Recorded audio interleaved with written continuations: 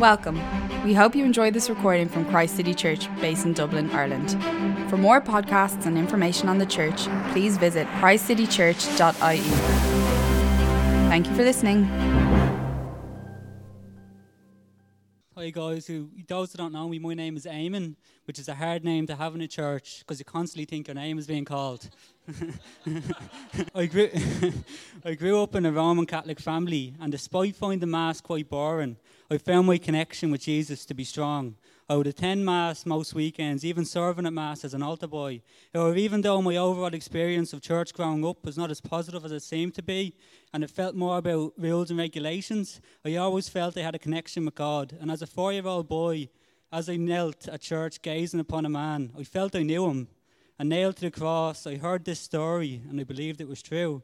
My main Christian influence growing up was my granddad, who taught me the Our Father prayer and love for others, which I still carry today in my work with children. He believed there was something special about me in my faith, and he actually wanted me to grow up and become a priest. I didn't want to give up my opportunity to have a life and children, though. In school, I continued to learn about religion and Jesus, and although I wasn't connected to the church, I continued to grow in my connection to God. A key moment for me growing up with my relationship with Jesus was when I was in a really bad place. I was quite depressed. I was working on a deli counter in Tesco. If you ever asked me for some cocktail sausages, you weren't greeted with customer service.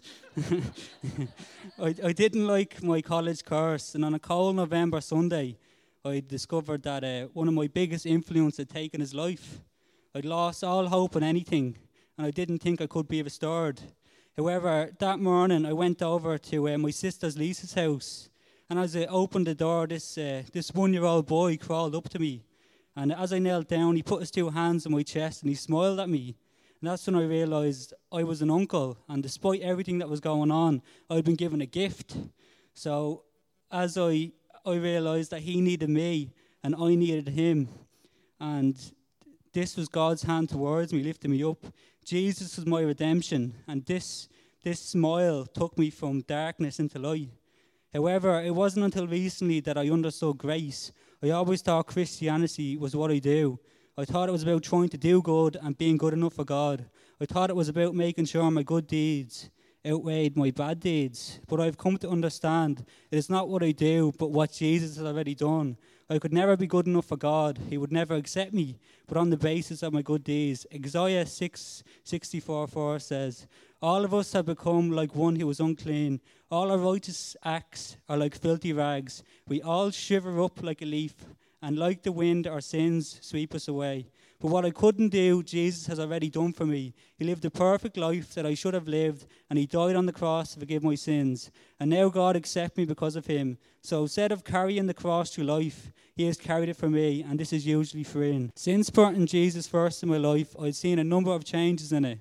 I want to abstain from sin and become a more active Christian in my community.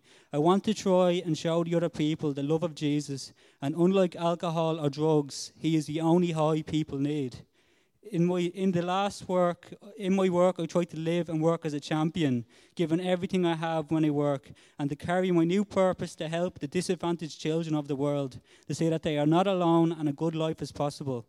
I want to be baptized today, to leave my life of sin behind me and become born again to live to a higher purpose in the name of Jesus Christ. I want to be baptized to show my willingness to give my life to Jesus, as he died on the cross for my sins, and in my own life he has never let me down. I want to give to the great King, and as Joel 2:25 says, God can take something that is broken and turn it into something amazing. All you need is faith. Thank you.